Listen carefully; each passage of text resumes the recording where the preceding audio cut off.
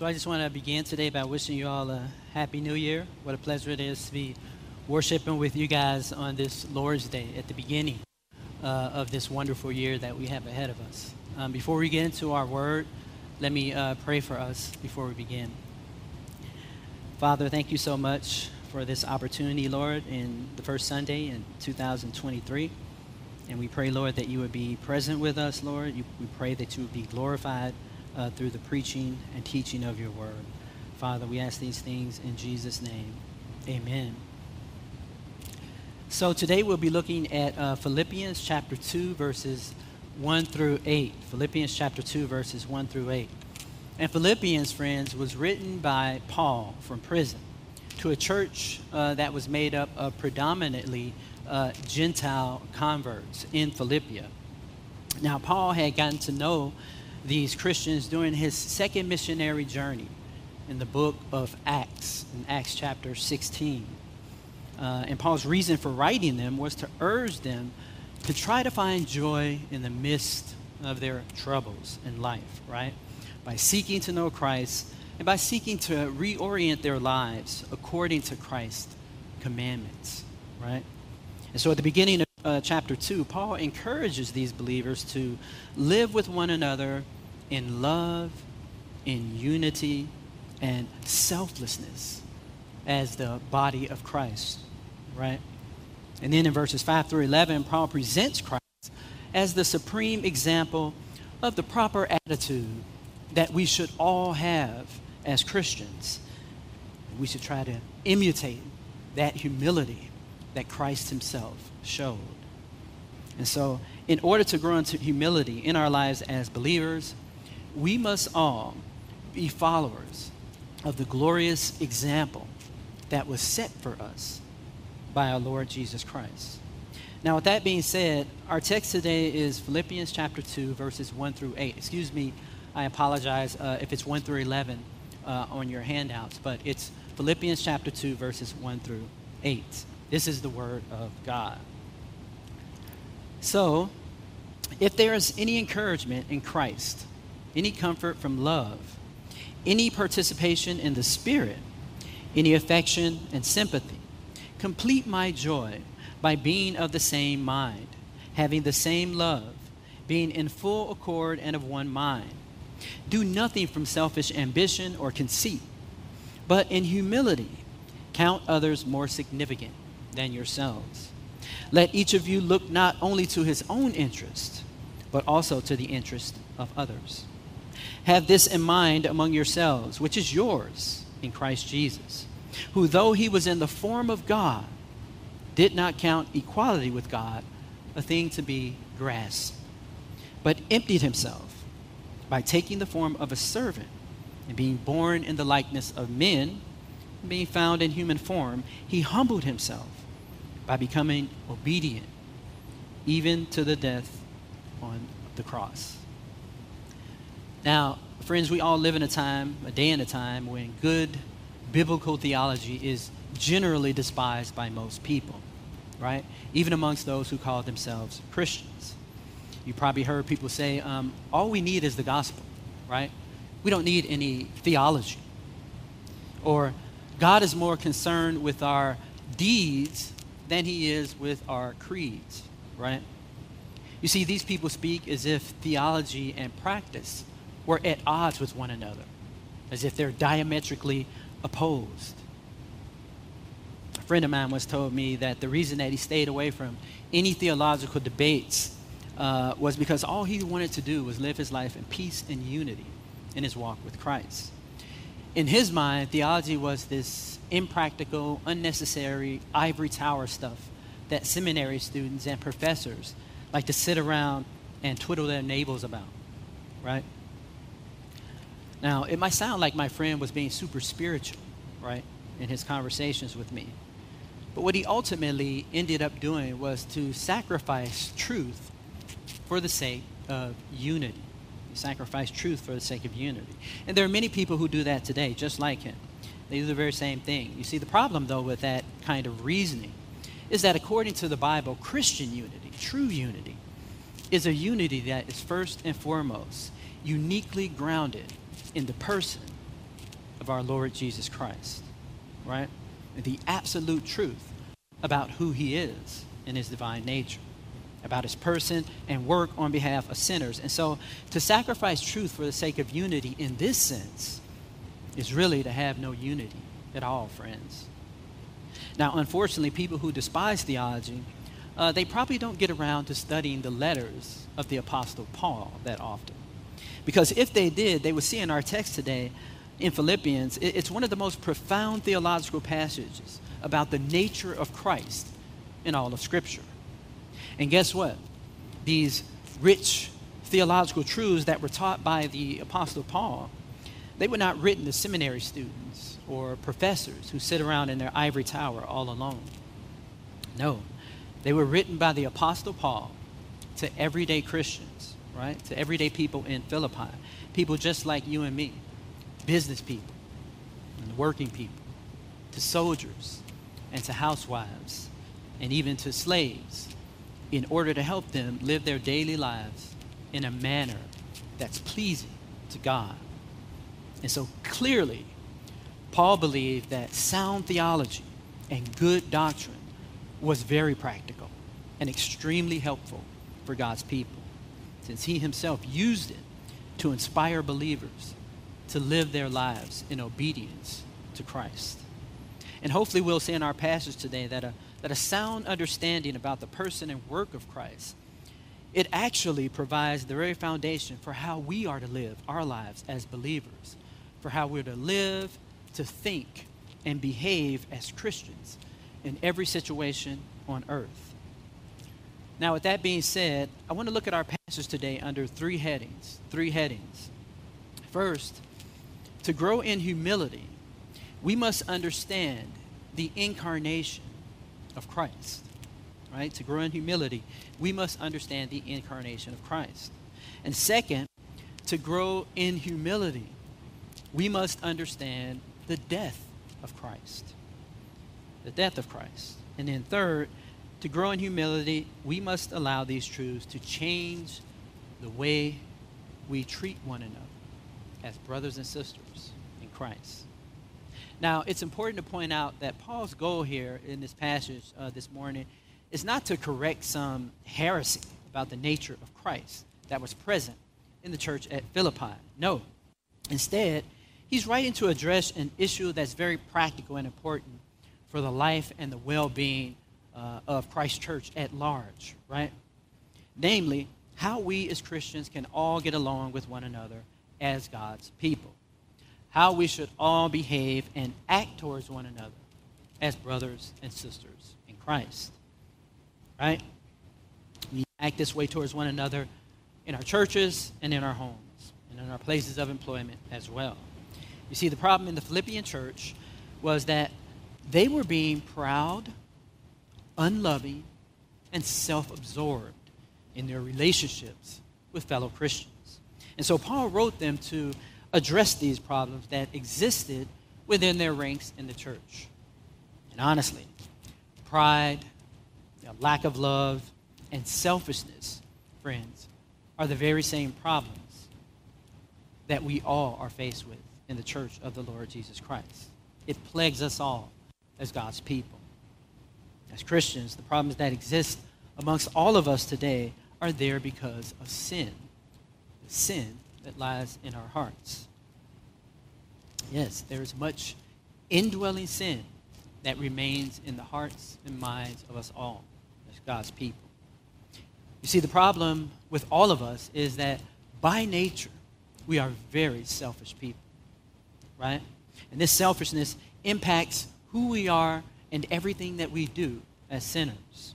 All of our thoughts, all of our actions, all of our relationships are often motivated by selfishness. And so Paul begins here in his letter to the Philippians in verses 1 through 4 by encouraging these believers to die to self, right? And to live humbly for the sake of others in Christ. And to further illustrate his point, Paul sets before them the ultimate example of the supreme humility of the Lord Jesus Christ during his incarnation on earth. And so for Paul, a solid theological understanding about the nature of Christ provides the very foundation for how we should all behave and live and act towards one another. And so Paul begins in verse 5 by telling us to have this mind among yourselves, which is yours in Christ Jesus. Now, what does Paul mean by this statement? What's he trying to tell us? Well, Paul is saying that the very reason that he's confident that you and I, as Christians, are able to model Christ's example of humility in the first place, the reason he's confident that we're able to model that is primarily because God has given us all his Holy Spirit. And the Holy Spirit is actually what empowers all of us as believers to reorient our lives according to God's word by changing the way we think, act, and behave after we're converted. You see, as true believers who are indwelt by the Spirit, all of us, friends, have the mind of Christ. 1 Corinthians chapter 2, verse 16. Speaking to believers, Paul says, brothers and sisters, we have the mind of Christ. And so at the beginning of verse 5, Paul is telling us that as you and I consider one another, how we should treat one another as Christians, we must submit to the work of the Holy Spirit in our hearts by allowing our thoughts to be shaped by our identity and our union with Christ. And the reason that we can confidently accomplish this is because each of us possesses the mind of Christ through the Spirit that he has so graciously given to all of us here who are Christians today. And this means, friends, that all of us really do have no excuse for mistreating one another as brothers and sisters in Christ. Because just like a soldier who goes off to war needs to be equipped with various weapons and tools in order to be successful in battle, even so God has equipped all of us today with everything we need to be successful in life as Christians by giving us his Holy Spirit.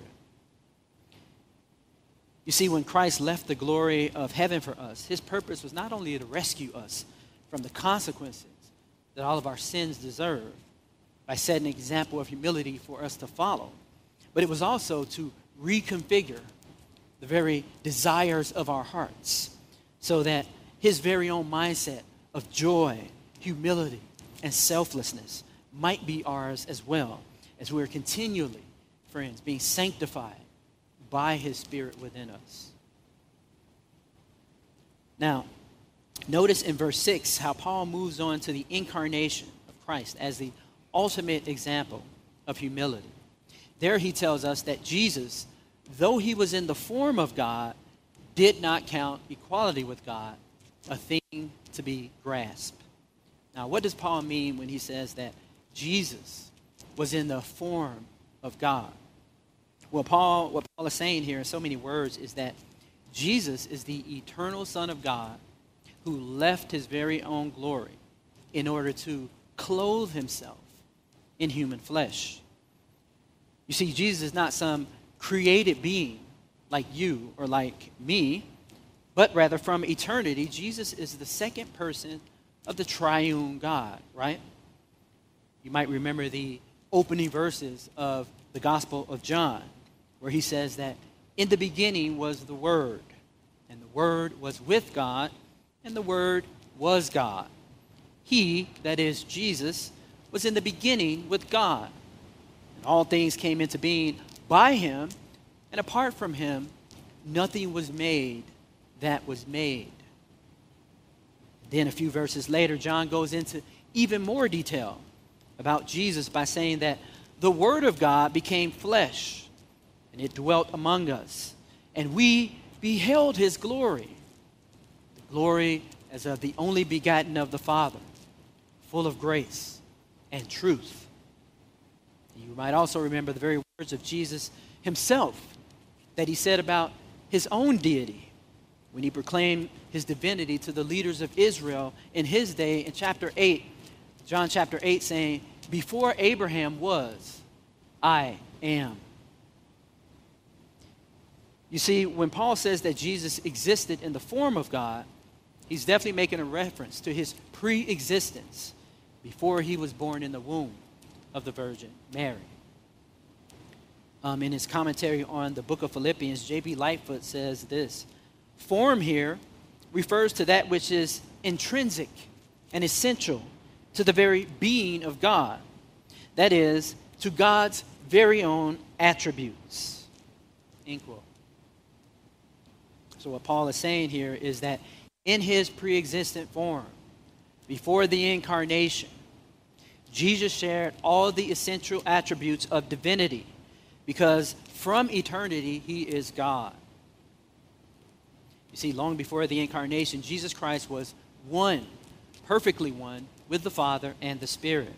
And as such, he dwelt in indescribable and unapproachable glory, immortality, and all the various perfections of heaven.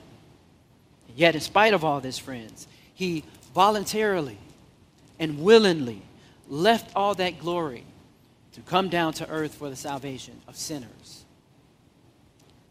For your salvation and for my salvation as well. You know, when you consider the infinite distance between the Lord Jesus Christ, who is the glorious Son of God on the one hand, over against the most highly exalted and admirable human being on earth on the other, the distance, friends, is so great, so very great, that it cannot be calculated. It cannot be quantified. This is why John the Baptist, who was regenerate from his mother's womb, who was one of the most holy beings that ever lived, he could confidently say of himself that I am unworthy to untie his sandal straps. And friends, if John could say this about himself, how much more true is it of you and I, that we all are unable and unworthy to tie the sandal straps of Christ. So, friends, whenever we are tempted to think highly of ourselves, or to mistreat someone, or to be unloving towards another brother and sister in Christ, we should definitely remind ourselves that this person whom we're being unloving and unkind to might be a person for whom the Lord Jesus Christ bled and died for as their Savior.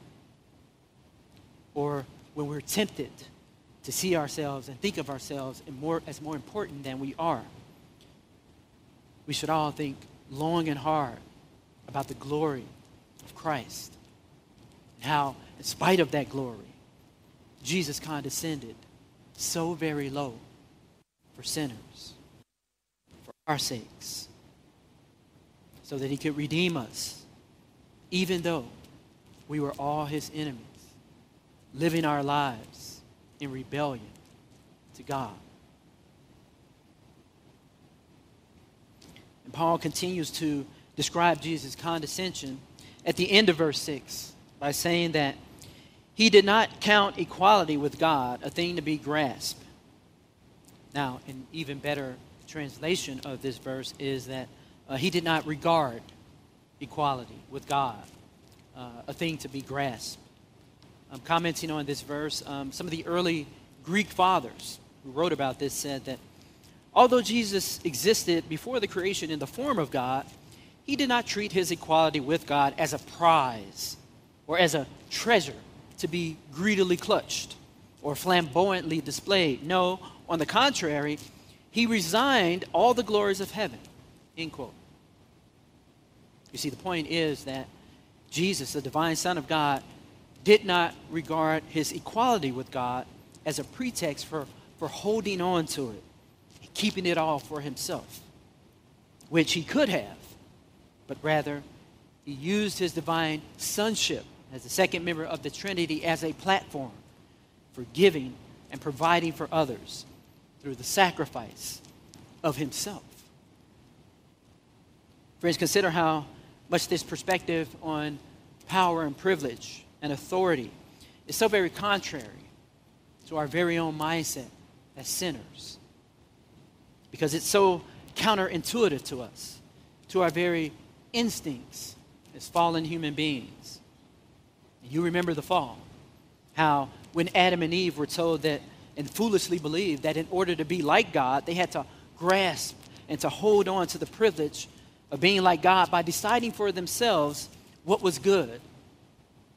Well, all of us, friends, have been working very hard to do the exact same thing ever since.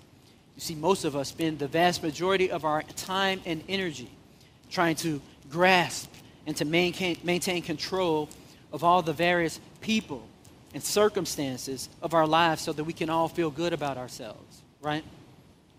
We want to maintain ultimate control over things like our finances, our homes, and our daily schedules. We want to control the positions of authority that we have at work.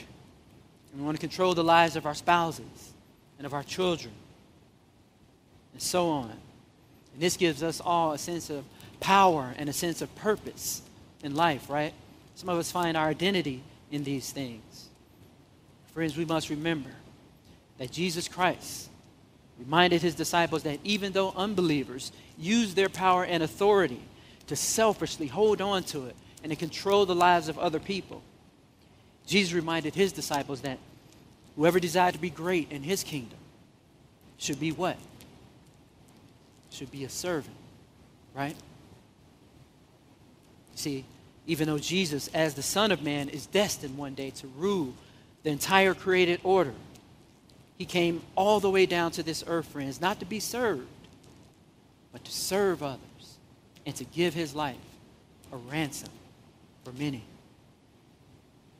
Friends, whenever we're tempted to throw our weight around or our authority and use that authority to get whatever it is we want from life, we should all take a moment to pause and to consider the mind of Christ.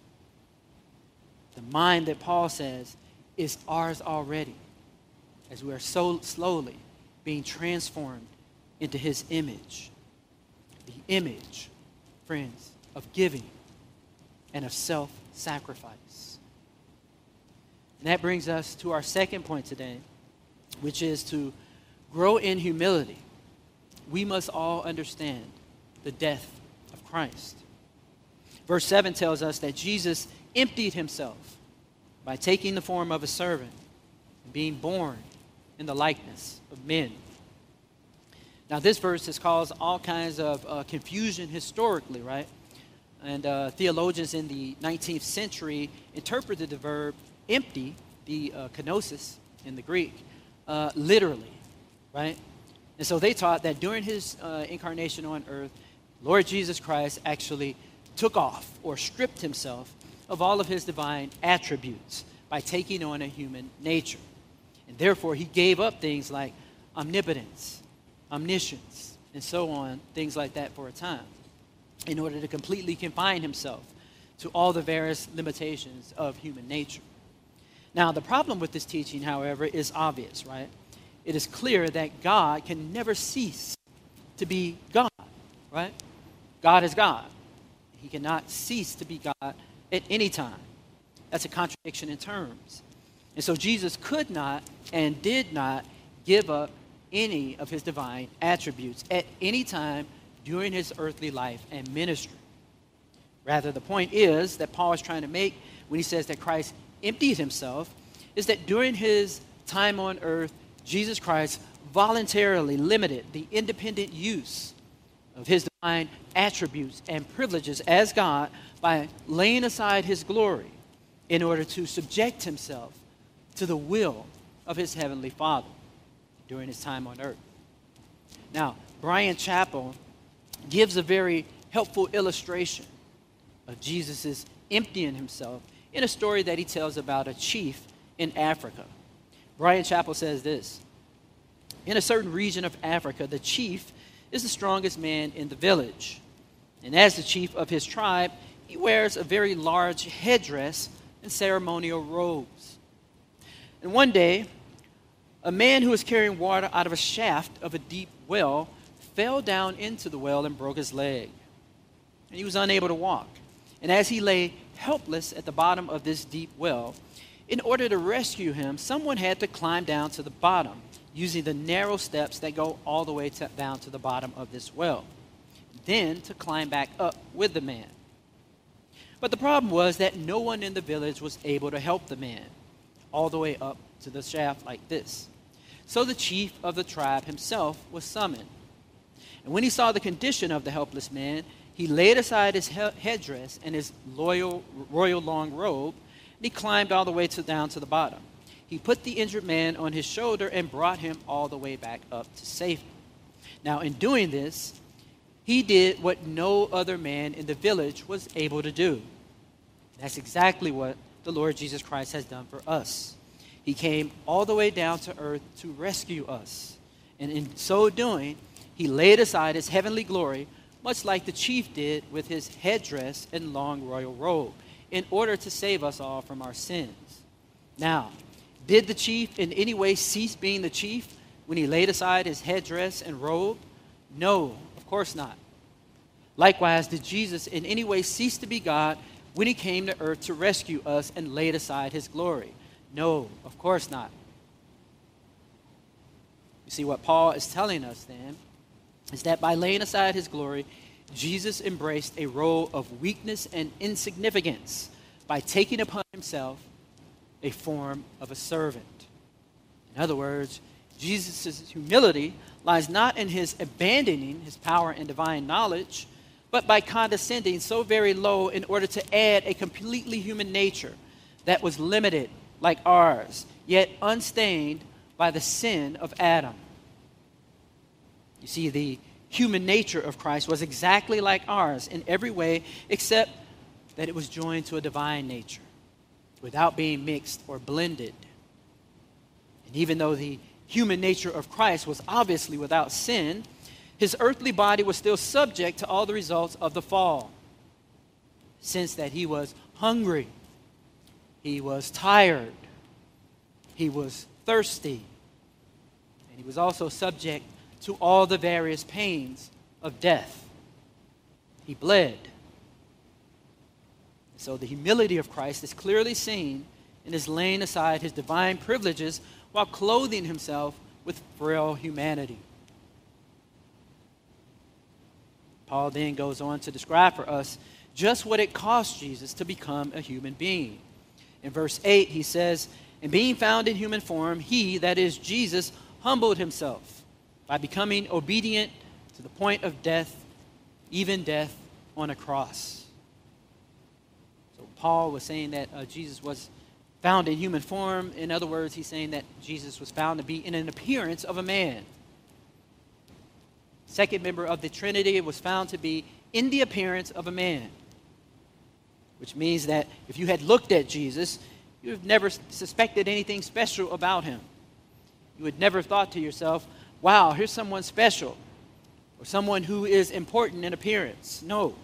By all accounts, the scriptures describe Jesus as an everyday common man, one who was born in a family as a baby, one who grew up to maturity, and in every other observable way was a human being who looked and acted absolutely normal.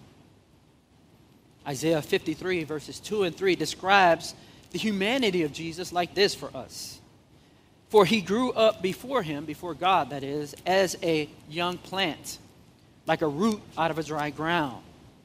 He had no form or majesty that we should look at him, and no beauty that we should desire him.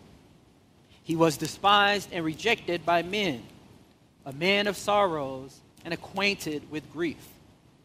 As one from whom men hide their faces, he was despised, and we esteemed him not." You see, what Paul is telling us is that Christ became human, not as some glorious, handsome monarch who was born to be noticed by men, nor was he born as some wealthy noble in a palatial estate. No, instead, Jesus Christ was born in this world in a manger as a lowly servant, a slave with no privileges at all, one whose sole purpose in life was to meet the needs of others by suffering and dying the ignoble death on a cross. You see, it would have been amazing enough if the eternal Son of God had decided to come down to earth as a mighty ruler or a king. And it's even more amazing that he chose to come down to earth instead as a lowly and humble servant. But Friends, it's almost beyond comprehension that he came down to earth to suffer and to die a horrible death as a common criminal at the hands of sinners.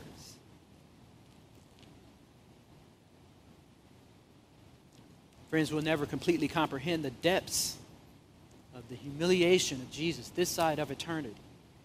But in order for us to grow in humility, we all must take the time to meditate on just what it took for the Lord Jesus, the holy and glorious eternal Son of God, to take on human flesh and to stoop so very low that he was willingly and obediently went to the cross to suffer the wrath of God on our behalf.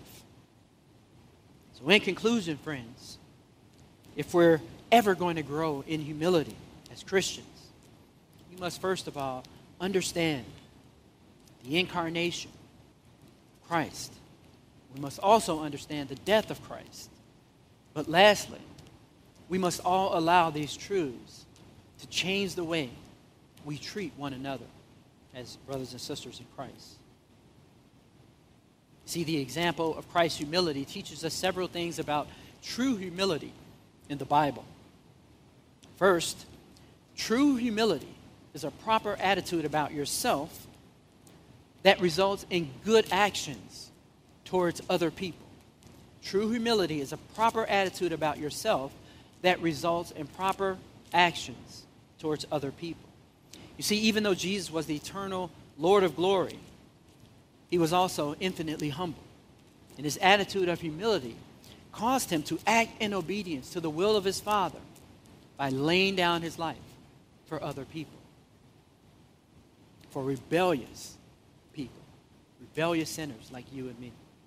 Friends, as Jesus has responded this way towards us with such humility, then how in the world can we walk around with an attitude of pride and superiority towards other people?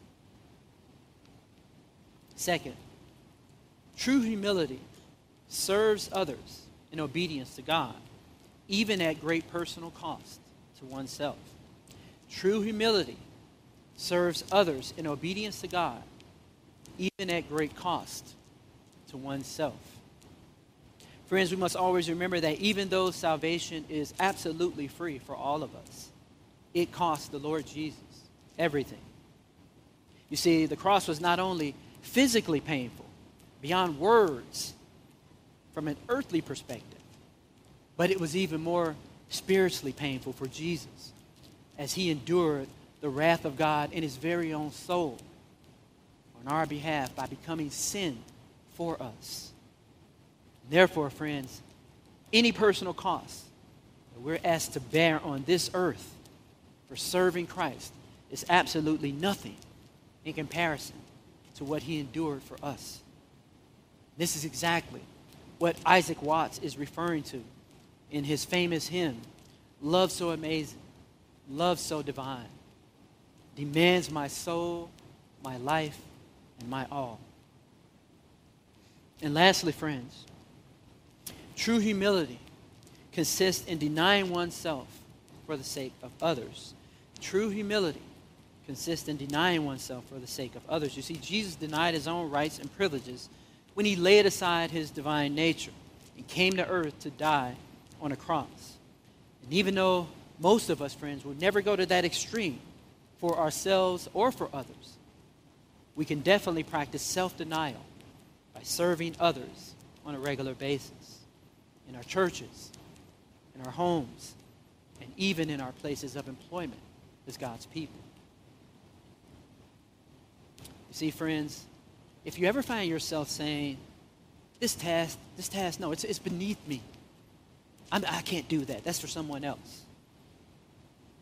Or if you ever find yourself saying, nah, I'm not doing that for that person. Not for him or her. And watch out. You might be in danger of falling into the sin of pride. You know, speaking about the sin of pride, C.S. Lewis once said, "Pride has been the chief cause of misery in every nation and every family since the world began."